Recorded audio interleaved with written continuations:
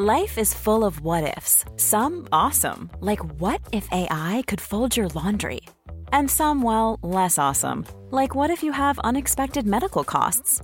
United Healthcare can help get you covered with Health Protector Guard fixed indemnity insurance plans. They supplement your primary plan to help you manage out-of-pocket costs. No deductibles, no enrollment periods, and especially no more what-ifs. Visit uh1.com to find the Health Protector Guard plan for you. Quality sleep is essential. That's why the Sleep Number Smart Bed is designed for your ever-evolving sleep needs. Need a bed that's firmer or softer on either side? Helps you sleep at a comfortable temperature? Sleep Number Smart Beds let you individualize your comfort, so you sleep better together. J.D. Power ranks Sleep Number number 1 in customer satisfaction with mattresses purchased in-store. And now, save 50% on the Sleep Number Limited Edition Smart Bed for a limited time. For J.D. Power 2023 award information, visit jdpower.com/awards. Only at a Sleep Number store or sleepnumber.com.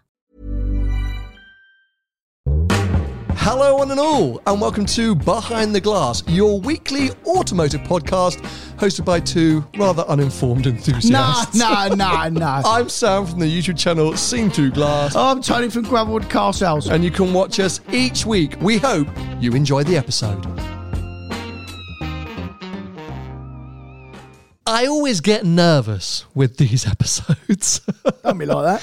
Yeah. Because I just don't know where it's going to go. I can tell you where it's going to go. About halfway through, we'll turn off, we'll be in the bin.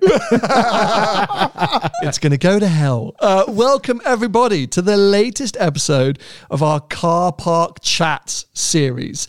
This only launched, about a month ago, and it's a new format that we're doing for this year, which basically sees Tony and I joined by Paul Wallace from Supercars of London. Hello, everyone. Paul and I do our After the Checkered Flag F1 series, which sits exclusively kind of on our recast page. We actually recorded a new episode this morning. Yes, we did. I am not fresh.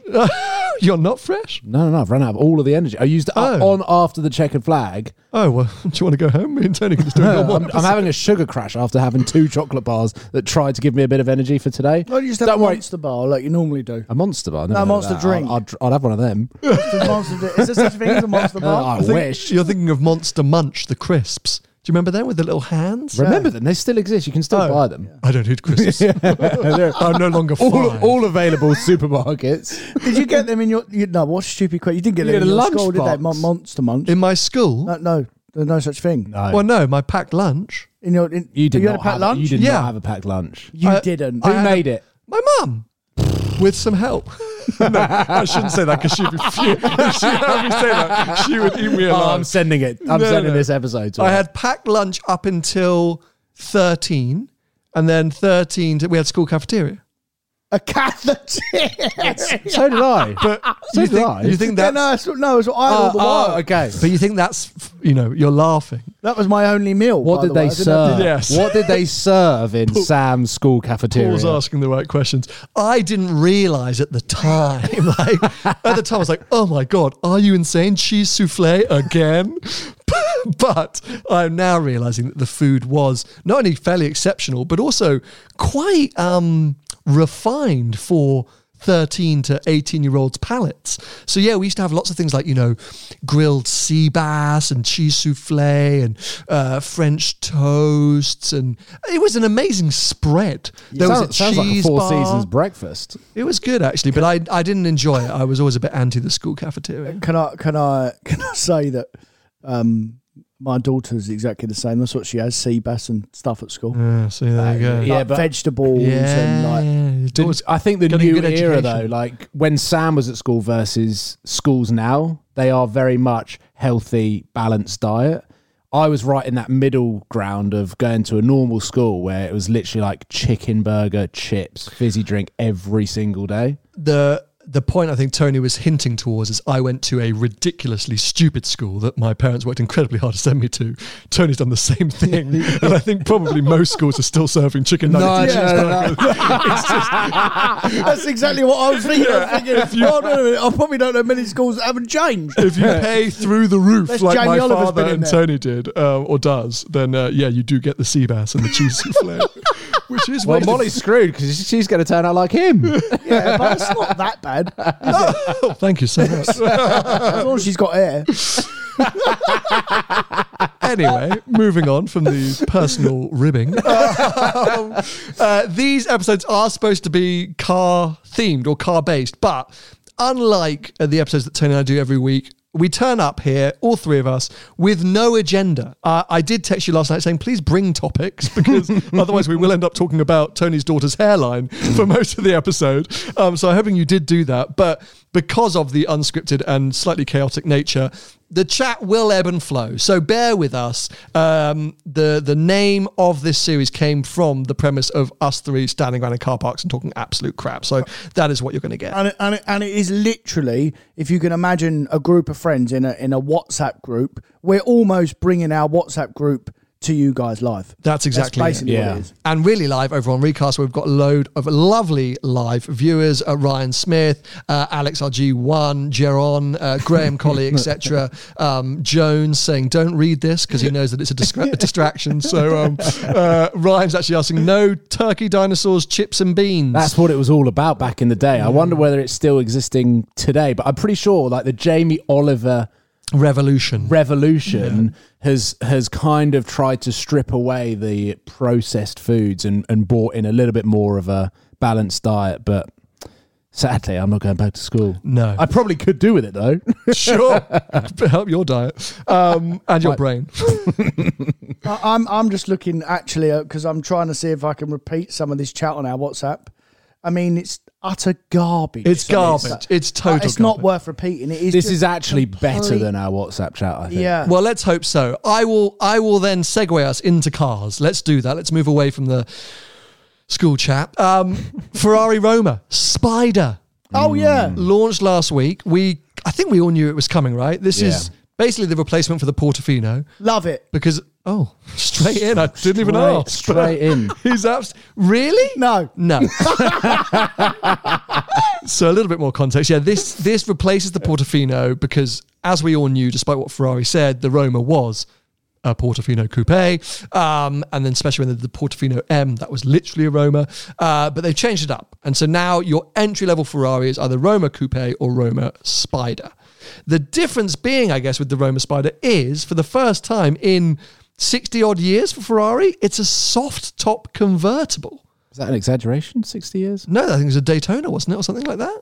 The last soft-top convertible was donkey's years What about for the Ferrari. 360? That's not... No. Wait a minute. Weren't the the 360 was a soft, And the 355. and the 430. Sorry, soft-top GT. Right. I read the Ferrari press release. What about the 550 Barchetta? No, because that's it- not a roof. It's not a roof. That was a tent. It actually was sold without a roof. That was just what they called a rain And I'm cover. pretty sure you could get a hard top for the Barchetta as well. It's, Do you even know what that is? I mean, I know what it is, but I'm not really interested because it was won't called work. a tonneau. Because it was manual. Yeah, it didn't work. A tonneau cover, I think they called it. Okay. So let me just see. I want to read the actual release. But anyway, It looks terrible. yes, thank you. That's what I was trying to get to.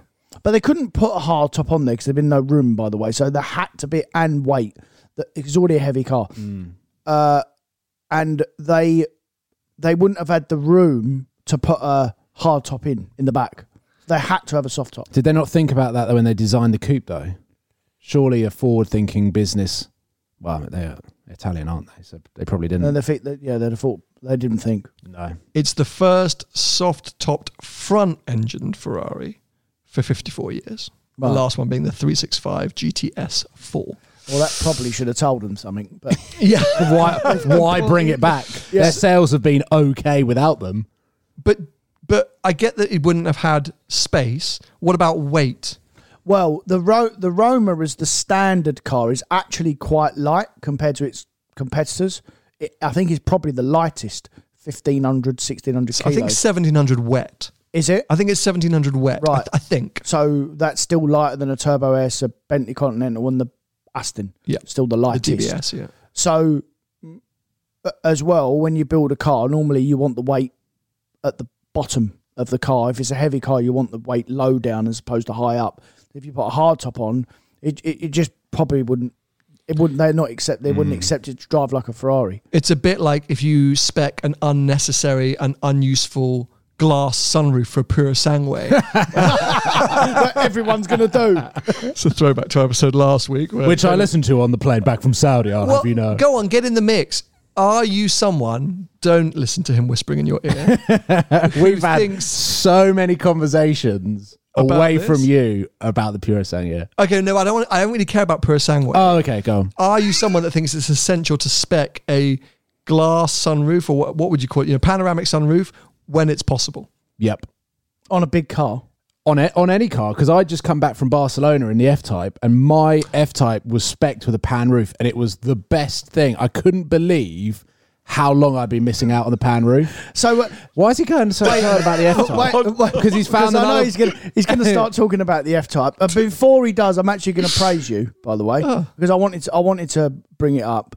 Your introduction on your last video, the opening clip was one of the best things I've seen from an automotive YouTuber. Was that the drone footage by any chance? Hold on, Paul. Was that the drone footage by any chance? Hold on, Paul. He had a stunt pull. Can I just say another thing as well? Let me just sit in this moment, because it's one of the first times Tony's given me a compliment. Okay. But before you go on, the introduction of Paul is one of the worst I've ever seen. It's him, isn't it? Isn't it him? I don't know. It's just you going, hello. So that's very kind of you to say. Yeah. We are going to get into that. Actually, it's a good thing that we should talk about that F-Type chip.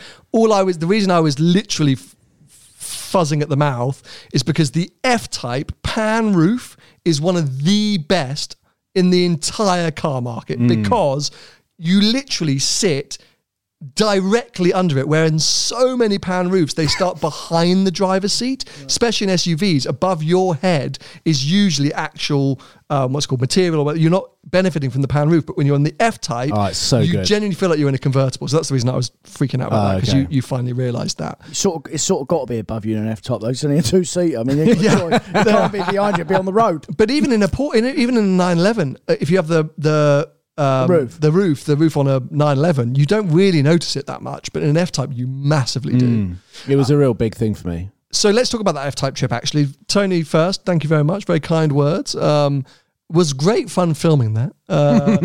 Actually, how long did it take you? Well, here we go, let's get into it, because Paul is desperate to take some credit for this. I'll take all the credit, because the driving was phenomenal. You will take some of the credit. Was you driving? Yeah. Well, I was his stunt driver. I said to him the day before, I was like, if you need any stunt driving, any cool shots of me driving, drifting, sideways, tyre smoke, anything you need, I'm your guy. What did he do? Wake me up at sunrise to go and stunt drive for him. He stretched it a bit there. So when we got the invite for the event about 2 or 3 weeks beforehand, we were chatting amongst ourselves, me, Paul and Archie, trying to work out what our different angles would be, because it's been a while since we've all been on the same event, same cars, same road. And we're aware that over the years, some part of the audience have been frustrated when we all do very similar things. So, and also the F-Type isn't a new car, so there's no real angle on, it was the last version of it. So it's a done car as well. We were trying to figure out, what would we each want to do, and how could we help each other create some unique content. And very early on, I think I kind of worked out that I wanted to try and replicate that V12 Vantage piece that Jeremy Clarkson did for Top Gear. I don't know if you remember, Tony. It was like a send-off piece, really like beautifully filmed, a bit emotional. He never really said very much, but it was it was just a really, really cool piece of content. And I thought, for me, this is a send-off piece to the F-Type. I kind of want to do something a little bit similar. And Paul was like, sounds kind of different. If I can help at all, like whatever. I said, well, I'll probably get up for sunrise, so like you don't have to do that. Like I can just come and find you later in the day. And Paul was like, no, I'll get up. I was like, oh. Sure, please do. So we got. Actually, it wasn't that early. It was 6:30 or something. Yeah. Went up the road, found a perfect place to stop. Thought, here we go. We'll get some shots here. And the sunrise was perfectly located at the place where we stopped. And then I said, well, look, actually, seeing as you're here, it would help if you drove the car so I could fly the drone, because I didn't trust him to fly the drone. So even though I've got the same drone, he'd rather me drive. I wouldn't have trusted him to drive. You could have crashed the drone. Well, I said, here, take my hat, take my jacket, and off you go, sir. So yeah, most of that footage in that intro 2 minutes is actually of Paul driving, apart from when you can see me. So it was a good little team effort. But I'm pretty sure I've got footage of Archie putting on your jacket and cap to be your stunt driver in the drone. Yeah, here you go. Look. So that was later on in the day in some footage that was not used in the final edit. Oh, did you not use any of it? We were trying to do a shot of all 3 cars together because we had 3 cars on the day. And you can't fly the drone like I wanted to fly it and drive a car. And my drone doesn't have auto track feature, and even if it did, you wouldn't get the shots that I wanted to get. So I said, right, someone needs to drive the green F-Type. And I said, well, Archie, you do it, and let's dress you up like me, because I was wearing a hat all day. It would have looked good, but I just didn't end up using that footage. But tell me, Paul, your thoughts, because I don't think you'd driven facelift F-Type up until that point. No. The only F-Type that I'd ever driven was an F-Type SVR. I drove it on track at Rockingham. That was the first Jag event I ever did. And then they lent it to me for a week. And I made the terrible error. Tony will love this story. I know what you're going to say, because I've heard it 4 million times. I had an Audi TT RS just before the F-Type SVR. Crash. And for those that have driven a TT with Quattro, it's very hard to get that car out of shape. It has so much mechanical grip, and it's light, but it's not crazy power like the F-Type SVR. And I don't know what the bias is of how much goes to the rear and how much goes to the front. But I was driving around the TTRS like a proper hooligan, going, Quattro power, I love this. Swapped in literally back to back into the F-Type SVR, going, that's 4-wheel drive. Let's see what happens. And oh my God, I got so out of shape. Instantly around a roundabout, I nearly lost it, which is living up to this character that you seem to portray me as someone that crashes a lot of cars. And true. We're just truth tellers, Paul. We're just truth tellers. Yeah. You're just telling the truth. And it was a real moment where I felt so alive behind the wheel on a car that, even though it was technically 4-wheel drive, just wanted to kill you. And so from that moment, they're the only 2 cars that I'd driven. Fast forward to a couple of weeks ago on the Barcelona trip, I was just eager to get back into the car, and I've spent so much time in the passenger seat of F-Types, because you will always be the one that drives into Monaco. I'll just jump out and do the car spotting. That I had so many memories from the passenger seat. Actually getting back behind the wheel of one was quite nostalgic, and I didn't want to obviously go down the route of making an emotional piece, but I've got loads of memories of just being on road trips with you, or like even at Dub Customs, where I was ripping off the white dots that you had on the door and turning one into a Pac-Man. Like, there was loads of F-Type memories that I had that were just like kind of running through my brain whilst I was driving it, but it was a very cool 24 hours. And you enjoyed the R, right? The P575? It was so much faster than I was expecting. So much more agile as well. Like, you kind of look at it as like a big sports GT car. The majority of them that are made by Britons, like Aston Martin and stuff, they're not quite as sporty as some of the other ones, but I really enjoyed driving it. It does suit my driving style as well. Super comfortable. The sound system was amazing. Everything worked. The sound was wicked, even though obviously it's been muted over the years with the OPF or whatnot. And obviously it looked epic in satin black. Yeah, satin black was so for you. It's so funny because those cars do absolutely SHIT, for our younger viewers who can't spell, a brick value-wise, right? You know, I think there's a really nice one up at Alexander's Prestige, green and tan, that's been sitting there at like 65 grand for a new shape R. But I'm biased, and Tony, don't completely crush my heart here, but I think when they do not bottom out, but when they do start to approach those kind of numbers, they represent good value F-Types throughout the range, wouldn't you say? Even like the early V6s, V8s, because they might not always be as dynamically accomplished as their rivals or technologically as loaded, but they are pretty unique. And a 40 or 50 grand, 60 grand, 575 horsepower, all-wheel drive Jag, that's a pretty good proposition at 60 odd grand. Yeah, they're loads better value than all of their competitors. When you look at a 911 or an Aston Martin, particularly them two, they're miles better value. And actually, not to drive dynamically, but to sit in, especially that new shape one, it's arguably just as nice a place to sit. Definitely than the Aston. I mean, historically as well, the Jaguar has always been better a better car, always, from the XK, even before that. It's always been a better car than the equivalent Aston Martin as a car. Would you say that the F-Type is a Vantage or a DB11 rival? Vantage Rival. Yeah, for sure. I'd have a Vantage over an F-Type, and I thought about this as well. Why? Think it's a way better car to drive. No, it's not. Other than the old Mercedes infotainment system, the Aston Martin is a way better car than the F-Type. I would also probably have an AMG GTS. That's probably the thorn in the side of an F-Type. I think an AMG GT in pretty much any guise is the one that because I think Vantage... It's much stiffer. It's more of a sports car than the F-Type, but the AMG GTS provides that more comfy GT element to that setup. And I think the Vantage is lacking in character and personality that the Jag has got too much of. Yeah. While the AMG, you're not getting in that car looking for it to have a whole load of personality. It's a Merc, so you sort of know what you're getting for, so you're not let down. While I think with an Aston, you want it to feel inherently special. And everyone I've spoken to who's spent a certain amount of time owning or just driving that new shape Vantage, after 2 to 3 months, they all go, it's just feeling a bit numb to me. Like they lose that sort of thing. Well, I think F-Types grow on you in ownership experience. The problem is as well, if you want a proper driver's car in that category, you don't buy any of them, you buy the 911. So actually after the 911, because in my opinion the 911 is the best one, after that it's sort of like take your pick which one you want.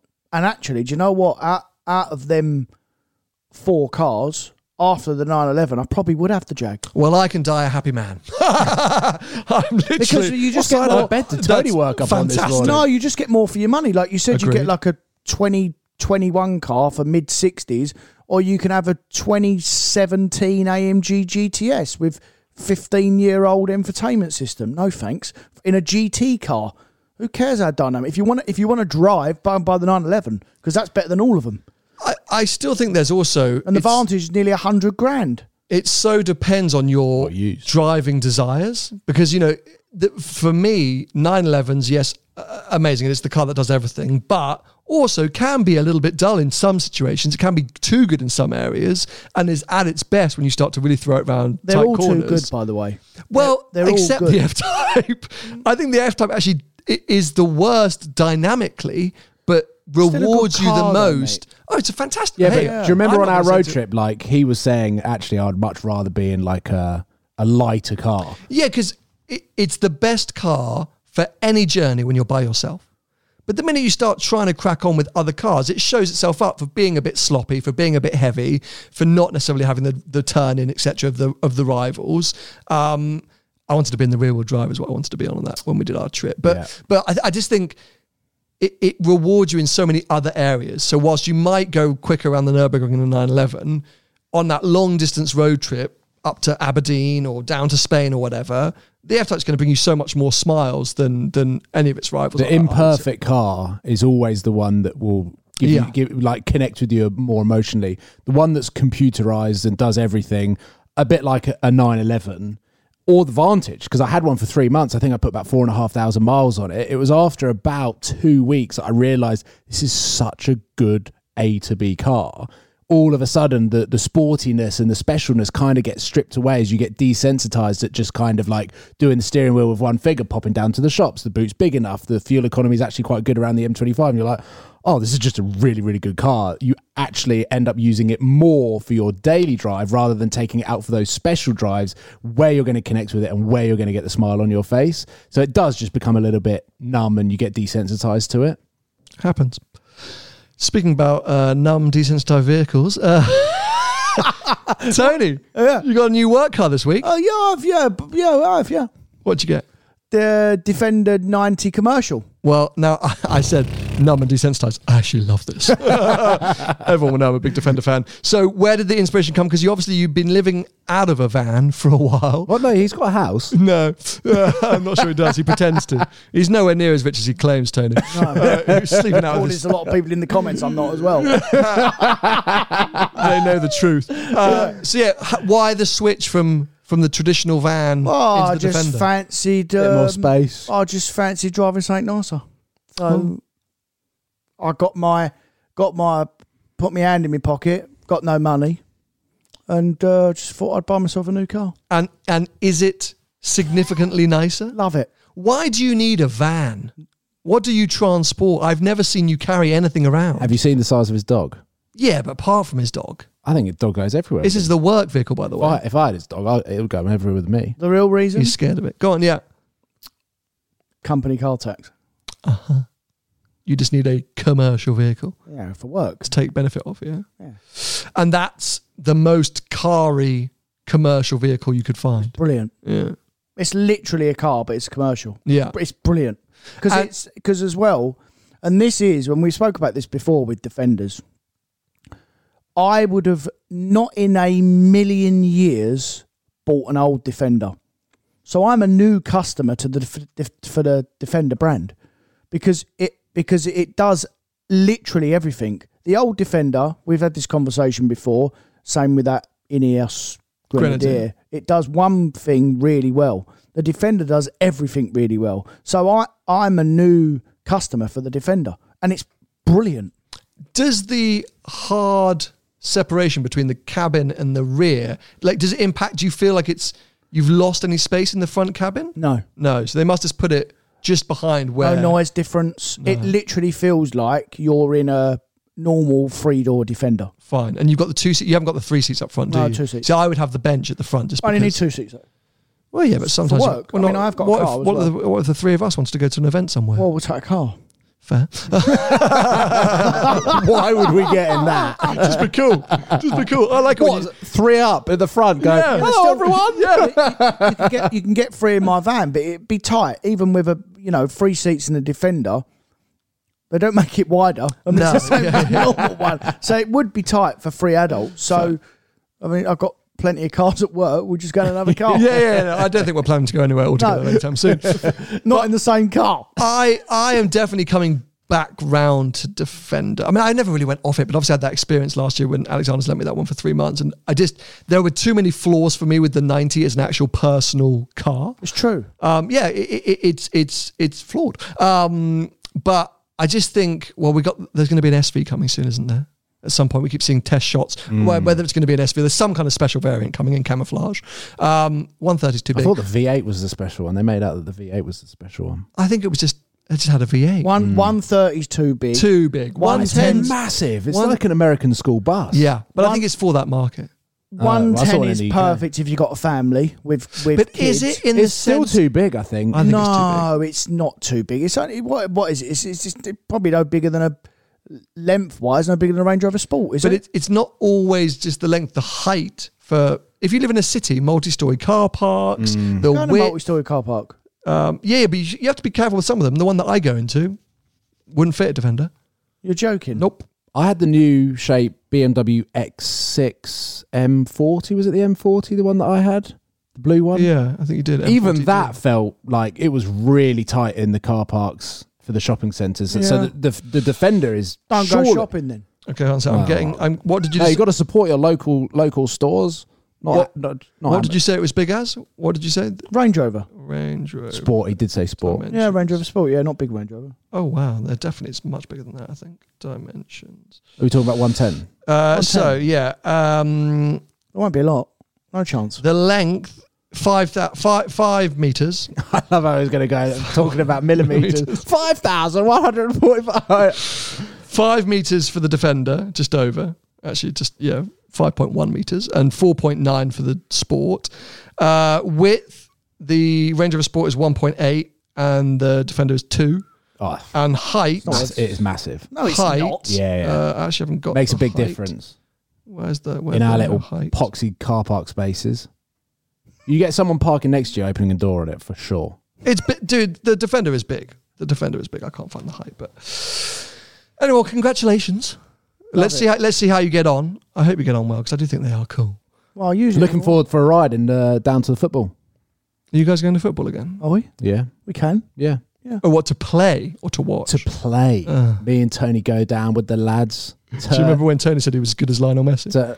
He didn't say that. He did. Say that. His argument was him and me would easily be able to have a kickabout with Lionel Messi, whereas we wouldn't be able to jump into an F1 race and have a drive around with Lewis Hamilton. Yeah, we would. The point being... Only if he weren't driving. Only if he weren't moving. We could all get into cars and just go around a circuit with Lewis Hamilton. You could go to a football pitch and kick around with Lionel Messi. You two could not last 5 minutes in any kind of competitive nature in a Premier League football match with not just Messi. I'm talking about Bromley, who's a really crap Premier League I reckon I team. could if I was in goal. You had not got a hope in hell. Bromley? I don't know who's a bad Premier League team. I'm just Bromley. They're non-league 100% he was thinking of Burnley, who still on in the Premier League. Yeah, whatever. I was thinking of Bromley. But you're super unrealistic with this claim that you think just because you play football, you have a really good understanding of what Messi does. And it's similar. He plays football, you play football, it's the same. I drive, Hamilton drives, it's the same. You said you can understand because the mechanics are similar. You can imagine or you can understand, or it's easier for you to interpret or analyse. You was going in on him. I was, because I hate Messi. He's a load of hype. No. He's never delivered anything. No, you was going in on Lewis Hamilton saying that he should retire and that's it, he's no good anymore. And I pulled you up and said that you as a human being, because you've never experienced what he's experienced in an F1 car, none of us have. As David from Brisbane, one of our live viewers is from Tony, I can, because I've actually driven an F1 car, Tony. But not under the pressures that they have. Just like me and Paul played football all our lives, but not under the pressures that Messi has. And that's the difference between him being a top professional and us just being layman's. Yeah. But what I'm saying is the grasp of football is loads easier to grasp than... You can almost feel the sensation in football, right? Everyone's kicked a ball. Mate, everyone's driven a car. No. No. But an F1 car, it's not comparable to any car you're ever going to drive. Have you driven one? No. Well, I have. Let me tell you how it is comparable. Let me tell you how it is comparable. Let me tell you how it is comparable. Acceleration. It's embarrassing that you're even saying this. Acceleration. I've driven an F1. Here's a cool fact. A crocodile can't stick out its tongue. Another cool fact, you can get short-term health insurance for a month or just under a year in some states. United Healthcare short-term insurance plans are designed for people who are between jobs, coming off their parents' plan, or turning a side hustle into a full-time gig. Underwritten by Golden Rule Insurance Company, they offer flexible, budget-friendly coverage with access to a nationwide network of doctors and hospitals. Get more cool facts about United Healthcare short-term plans at uh1.com.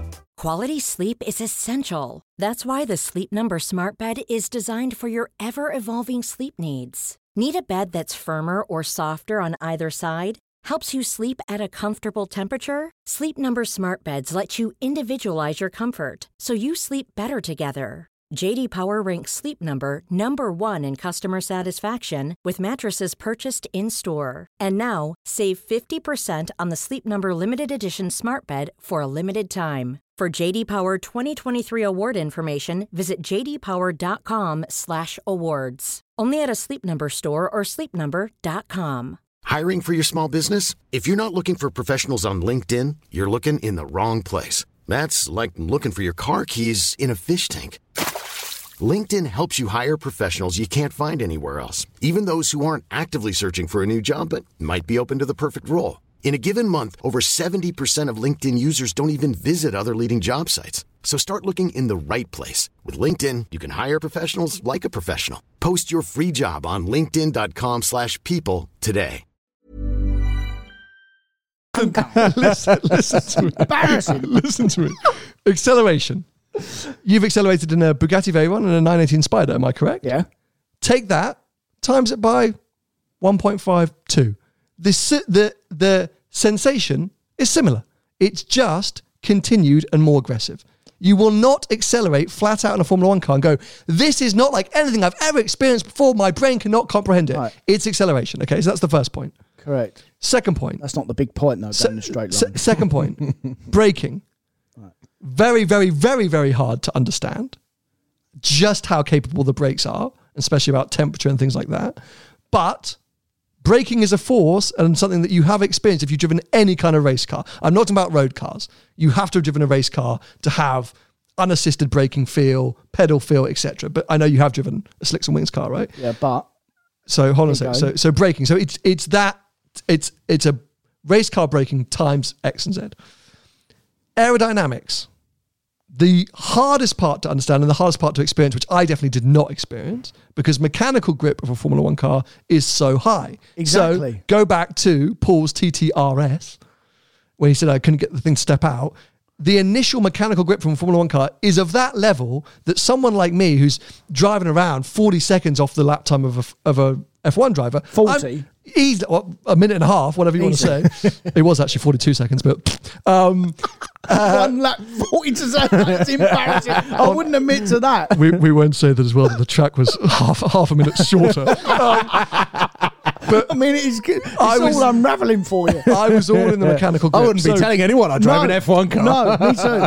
Aero, I agree, is the hardest thing to understand what it's like to drive a car on the edge relying on aerodynamic grip, because you're trusting on the aerodynamics pushing the car into the ground, which we don't experience on the road. I don't care who you are going, well, my GT4's got a wing, so I know all about aero. You have no freaking clue. No chance. But that is something which you could comprehend or understand. It's the only part. Cornering speed is the only thing that any racing driver says is the mind-boggling thing about Formula 1 cars, is the speed that they can go through corners. And you would never get that. Me personally, no, but that's a confidence thing. Right. And if you Even if he was confident. If you spent 3 days in Slicks and Wings cars building up to the F1 car, you would, because for example, on the day that I drove the car, they put us out in F4 cars to begin with, right? That have very, very minimal downforce and are at much lower speeds. And on the start of the day, you're going through the fast right-hander, which they do on the actual Grand Prix. So I don't know what number it is. And you start off and you're like shifting down gears, you're braking. By the end of the session, you've realised that it's completely flat. Now, you get into the F1 car, the speeds are way higher, but the mechanical and aerodynamic grip are also way higher. So at that point, you are told and you are led to believe that corner is flat.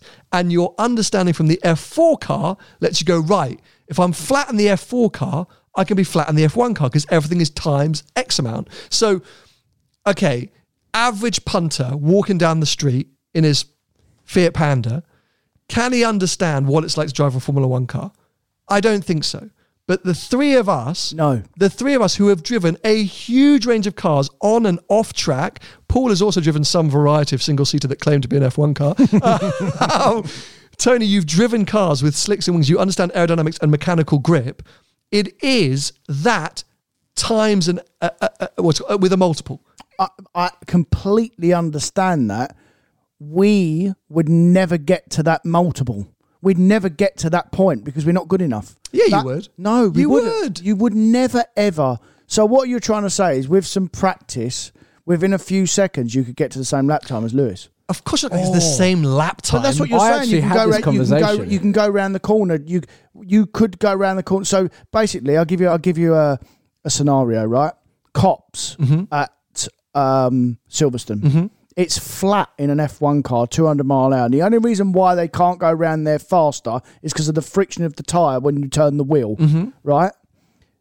In an F4 car, for instance, you probably do that at 100, and even then you're thinking, flipping hell, this is fast, right? In a really good, how else would I explain? In a Senna, which is just about as good as a road car, you'd probably go around there similar speeds. You're going around there double the speed, completely flat, and you do that for 50-odd laps consistently. We would never, ever get to that level. That what I'm trying to say, the football comparison is that, yeah, Messi's talent is far greater than, in my opinion, than anyone who's ever kicked a ball. The sensation is the same. We've all kicked the ball into a net. The sensation is the same. Yeah, he can kick it harder and he's loads more skillful. We would never, ever get that sensation in an F1 car because we haven't got the talent.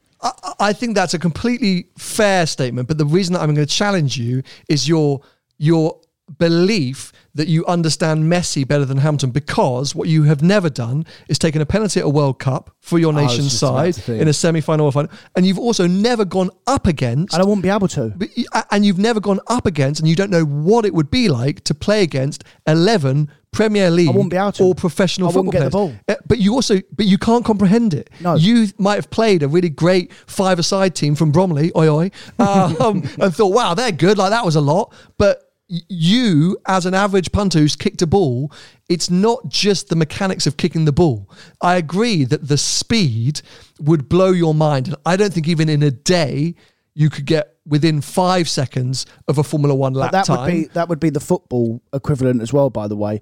I would never, and not many people do, can think how many millions and millions of people play football across the world. There's only really a select number of people that play Premier League football, real high-level football, because of the Fulton speed. You would never, ever get up to speed, even if you thought you was good.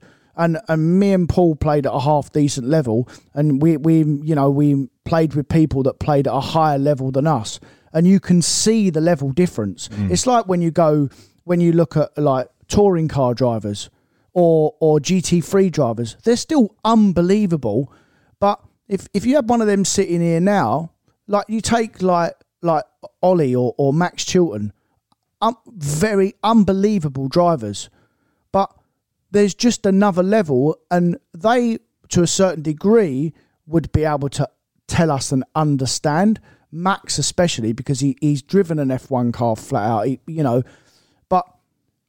but you cannot comprehend what they go through, their bodies, the skill level of doing that, not just one lap, all the while. Whereas a football match, I get what you're saying about it being, the fault and the speed. And the physicality. And the physics. It's everything, because it's top level sport. It's the same. Paul played tennis at a really high level and he was good. But we've had loads of chats about it before. And I said to him, well, what if you played someone decent, professional? And he said, he wouldn't even get near the women pros. And that's I'm not saying that derogatory towards women. No. But I knew there was a mistake going live each week. No, I'm not saying that derogatory. I know what you're trying to say is this physicality, and the level. Yeah, of course. I could hit the ball as hard as the women professional tennis players, but it's the consistency in their ball placement and their fitness levels, like the way that they can play. But it's their conditioning. It's 2 sets down in a quarterfinal. Like the mental and the physical element of any elite sport athlete is so much higher than anyone else. I think we're also completely ignoring the dedication and commitment that all of these elite athletes are putting into their craft, because we see a 90-minute football match, and if they play rubbish, they're useless. They've completely lost it. We see 2 races. Try and get the ball off them. Yeah. You see 2 races of Lewis Hamilton in this season. You're like, he's lost it. He hasn't got a championship winning car. Look at him. His mentality's dipped down. But these guys have kind of gone through this elite level of conditioning that we're never going to experience what an entire season is like. But that's just like not even the tip of the iceberg of these football players that have been playing from the age of 6. And a lot of them now are going into academy level at the age of 8 or 9. My nephew's 11 and one of his friends has already signed with a academy football club. Yeah, and it's basically been pulled out of recreational football. Yeah. He's not allowed to play with his friends now. Yeah. And the same with F1, mate. Look at all the Red Bull and all these academy teams. You ask professional football players, like, what are your happiest memories of playing football? A lot of them will say just playing in the park with my mates when I was about 10. Yeah. Because it becomes their life that they then dedicate to. That a lot of people only see the tip of the iceberg of that 90-minute football match, that 3-set, 5-set match, whatever, or that 50 laps in Jeddah, and go, bloody hell, Norris has lost it, hasn't he? Yeah, I think that's analysis. Yeah, you're right, that trying to understand the intricacies of sport in general and also Formula One. But the bit that bugs me is the thought that it's simply impossible to comprehend what driving an F1 car must be like. And I know you love to mob me up, Tony, but I'm speaking from a teeny bit of experience. And I'm just trying to tell you, it's not as unfathomable as you think. And It's for us. No. I'm telling you from experience, it's not as unfathomable. I know my experience was different. I know I did 3 laps. I know I wasn't fast, but I'm just telling you the actual physical experience, which is what you think. Forget the sportsmanship side of it. Just purely the physicality or the experience of driving a Formula 1 car. So there's another company which Seb Delaney actually just did an experience down in Portimao with. And they do, I think it's a 2013 or 2012 Williams F1 car, driving experiences at 4 different tracks in Europe.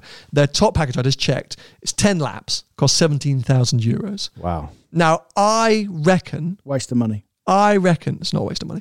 I reckon... You should do it, Tony. Yes, so hold on a sec. Please. If we really worked at this, and I'm actually going to reach out to a couple of sponsors because I actually think there's something in this, and fully prepped you, I would talk about going to do Slicks and Wings track days, 2 or 3 Slicks and Wings track days in the UK, coaching on a simulator with Max Chilton, like all the prep. I reckon within those 10 laps, you could be within 5 or maybe 3 seconds of the back of the Formula 1 grid at that circuit. No way. No chance. Yep. No way. No I do. chance. Yep. No way. Because, firstly, I've seen Tony drive. And secondly, whenever you do speak to professional racing drivers, they all say if you have the ability, and we see this with F2 drivers, with drivers from other series coming in to do random tests, the ability to get up to speed in a Formula 1 car, if you have experience, is not the hard part. The hardest part, supposedly, is the final second. The final Always second is what makes the difference, even with teammates. And you can see it throughout the field, actually, that your baseline ability as a racing driver or a driver means that you can get into a Formula 1 car, and after a period of time, you can get up to speed. But it's 3 or 5 seconds a lap is not getting up to speed. 5 seconds. You're miles off. Yeah, 5 seconds. But you're going to get 10 laps in a Formula 1 car. 10 laps in a Formula 1 car. Enough. I think with enough prep, No chance. 10 laps of a Formula 1 car, you could get 5 seconds off the back of the field. If you are so determined to think that that's not correct, I'm willing to try and organise this. No chance. Okay. I don't, and I consider myself to be like half decent. If I can make it happen, can you put some money on it, please? If you it'd be funny to see him lose it. If you are within go 5 seconds, we have to take this really seriously. Yeah, I really mean it, like proper prep. I don't think I've ever seen you, road or track, not go flat out.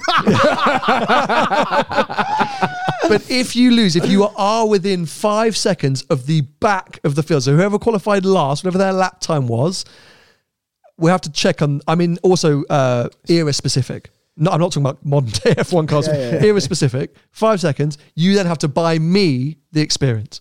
So it'll cost you €17,000. Yeah, that's all right. Yeah, I'll do that because I'll. Oh no, because you're gonna. You'll slow down at the final corner. You'll see right down at the end. Just lift off just before he crossed the line. I didn't make it, Sam. Sorry. Too funny. So I actually had a conversation with Ollie whilst I was watching the Jeddah Grand Prix.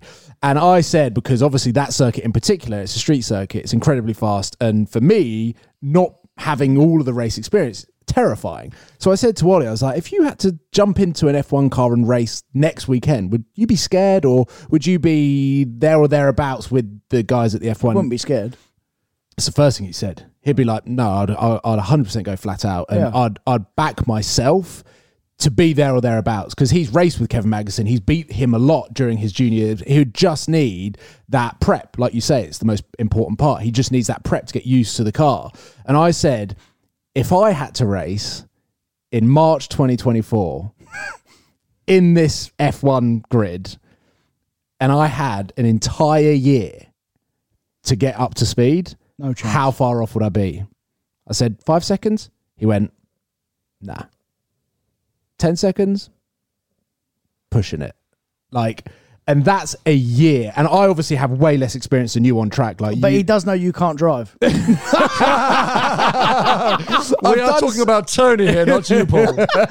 I've done some single seat stuff. Yeah. I know the general vibe of driving on track. And I have done my first race at Brands Hatch. That wasn't a race. It's a procession. Didn't come last. Spun out of the pit. I've driven faster behind funerals.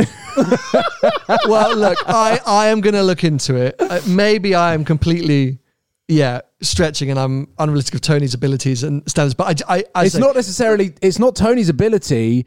It's you're underestimating them. I easily could be. I easily could be, but I have some confidence in this. So let's wait and see. I'm going to try. You're just a F1 fan, mate. You're just a fanboy. I am just a fanboy, like you in football. Yeah, I'll watch any match. Any match is on, I'll watch it. I pull over the side of the road. He doesn't. He doesn't watch Championship football. He only watches Premier League. It's top level football. but I'm realistic in the fact that what they can do, you're like underestimating what they can do. I'm not underestimating. As a Formula One fan, I massively all I am trying to say. Sunday. All I am trying to say is that I think you overestimate some elements of driving a Formula One car.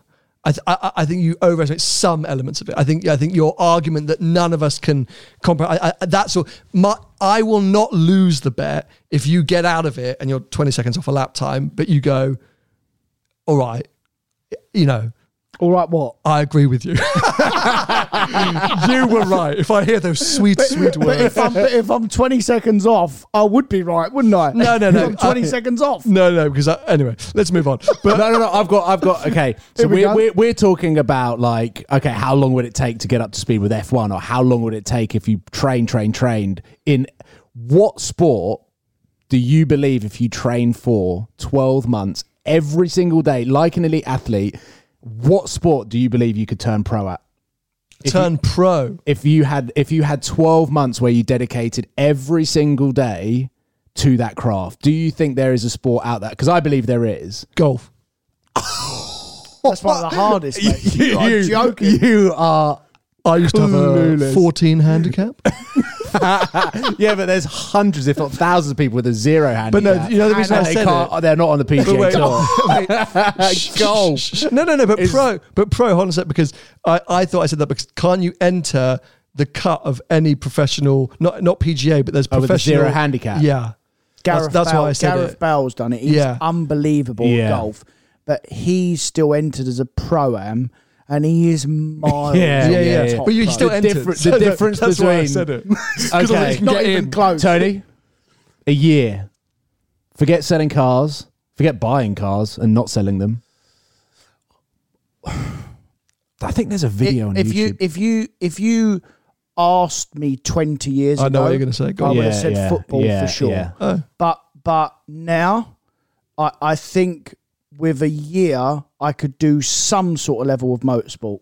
That's what I was going to say. Oh, so hold on a sec. Suddenly now you're backing yourself in F1. But wait, no. There's a huge difference between rattling around in a touring car around Brands Hatch.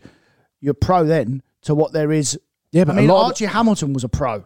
I think he still is somewhere. Yeah. But their drives are being self-funded fundamentally, whether it's from sponsorship or whether it's from deep pockets. Some of them are. Motorsport is tricky to say whether you're professional or not, as in are you hired by Ferrari to be a Ferrari factory driver at Le Mans?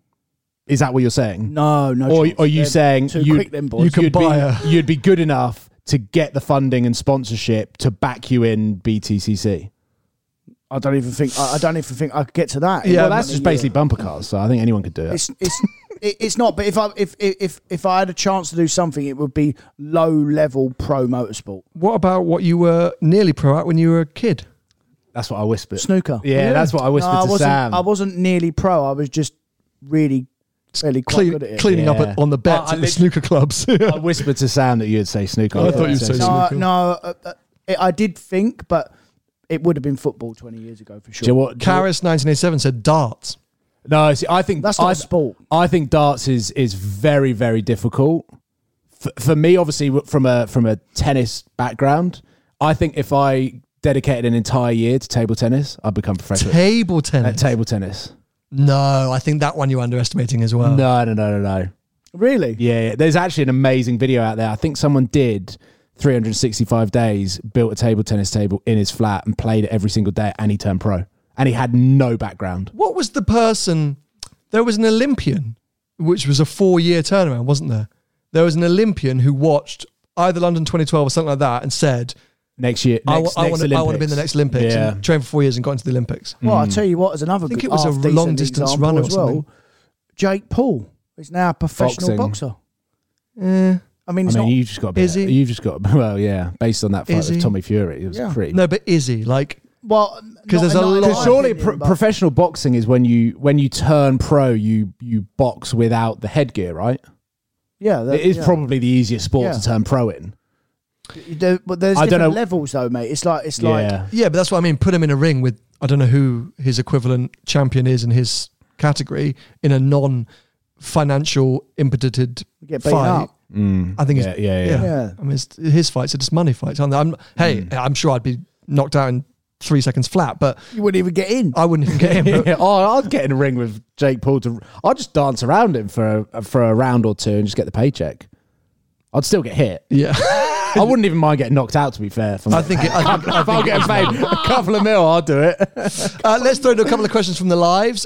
We've got one coming in from Jones. Question for Tony. Should I trade in my 4S Taycan for a Volkswagen E-Up and a 996/997 911? Oh, this is a tricky question, Jones. VW Up GTI, surely. Wait, hold on a second. No. He's saying he wants an electric Up, and then I need a fun car and 3 kids to kindergarten car. I'm in Norway. What a vibe. The new Taycan starts at around 80k and a 911 around 150k. So he's basically saying that, he wants to trade up the Taycan, which I know you're going to say is a good idea, for an E-Up and then an old 911. Well, I don't know the market in Norway, but good luck trying to come out of that Taycan in the first place, because the EV market. They are deaf in the UK. EV market in Norway is a vibe. Super strong. Yeah, super strong. Okay, so you got a chance. He'll be fine. But why, if you've got loads of kids, what do you want a 911 for? You ain't going to get them in. I think that's the VW E-Up that he was talking about. It's a complicated question, Jones. Clarify yourself, please. Question for all. I have a 2014 RS4 and my dad has a 2013 C63 wagon. Who won? RS4? Yeah, me too, RS4. What, is it in a drag race? No. As in who had the coolest car? Yeah. RS4. I would agree with you there. Jinx. David's asking about the Oz trip. That is scheduled for November. More details to come soon. Am I coming? No. But we are very close. We are very, very close to announcing our live events for this year. So stay tuned. They look like they're going to kickstart from June. So eyes and ears peeled, people. And Paul may be involved in one of those. So you don't want to miss this space. Rock on. It was getting a holiday questions, which we will finish off Christian with. did say that the guy in the video didn't turn pro, but he just played in regular tournaments. Wait, look pro. I reckon. But he started with no experience, whereas for literally like 15 years of my life, probably from 5 till 20, I literally did tennis tournaments every single week in summer holidays, every single week in half term, and literally, if it was rain, we'd be on a table tennis, or we'd be on the table. So we had a table tennis table at my wedding, didn't we? You were on the table tennis.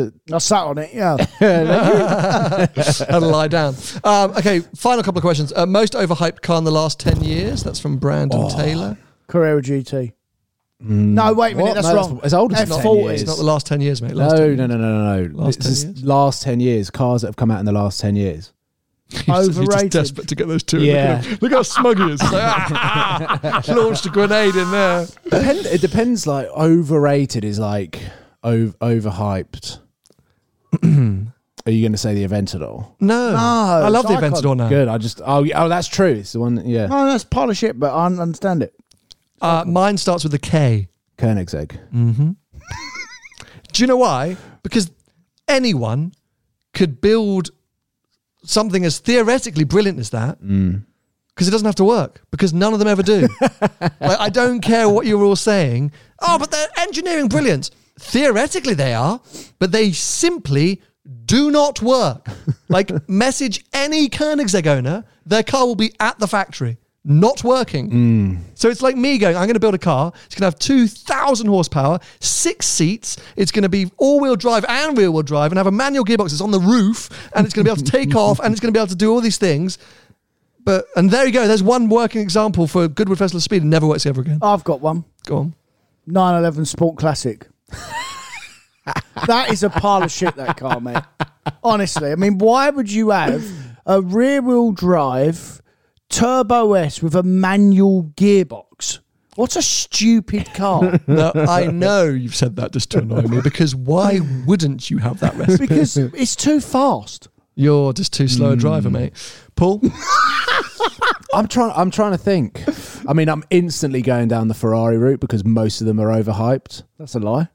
It's not really. I mean, F8. do you want to be invited back? Are you going to say F8, the most underrated Ferrari of recent years? Well, yeah, it's hard because that's a car for me that kind of didn't need to exist, but existed because obviously the hybrid car weren't ready. Exactly, yeah. Literally the 296 wasn't ready, so they just built it. So same about Lamborghini though, with the Aventador. I was just about to go. I didn't want to name an Aventador, but surely the Ultimate, considering the SVJ was supposed to be the last NA, and actually Lamborghini, or at least their showrooms, were telling customers that is the last NA V12.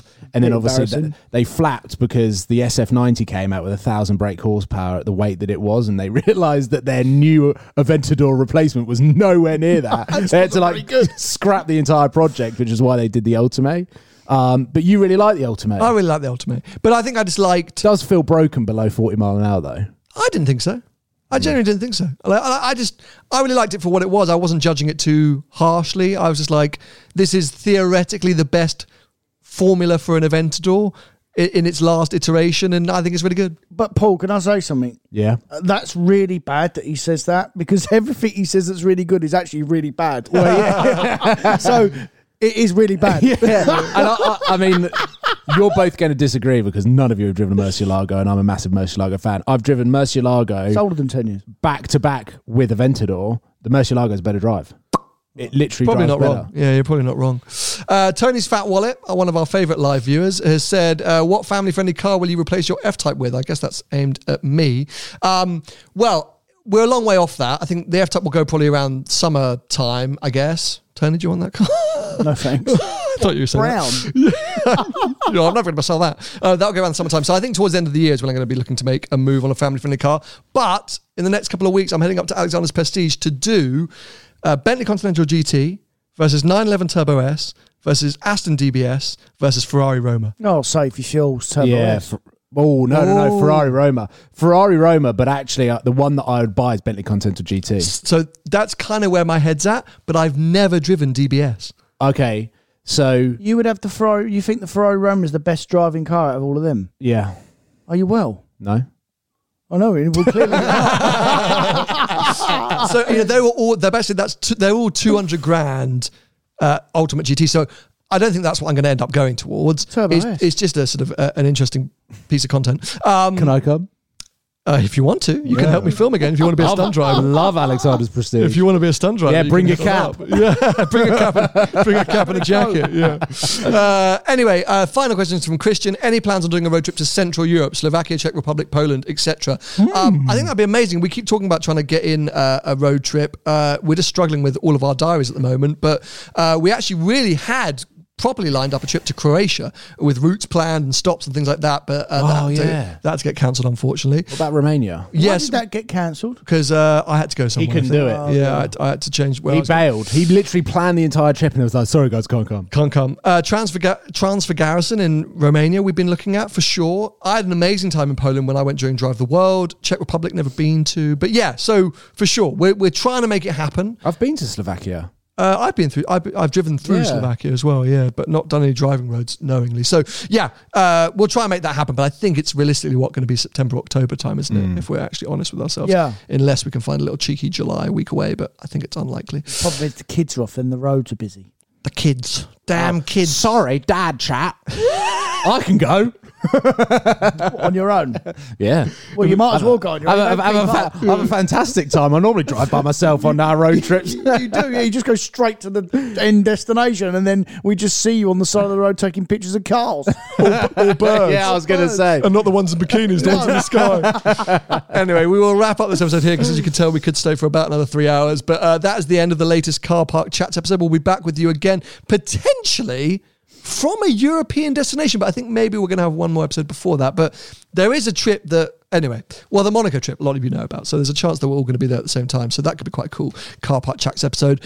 Next week, Tony and I will be back by ourselves. As we mentioned right at the start, Paul and I did just record a new episode of After the Checkered Flag, our F1 special series. So if you want to check that out now, you can head over to our Recast page, recast.tv/behind the glass. That's also where you can go to join us live for these recording sessions. And then if not, you can check out Spotify, Apple Music, those kind of places for audio-only versions of this episode or this show and the main F1 show. And yeah, that's about it. So if you want to follow Tony, he's at Tony Gravel Car Sales on most social media platforms. Paul is at Wallace PJW and I'm at Seen Through Glass. We'll be back with you very soon. Bye-bye. See ya. Bye.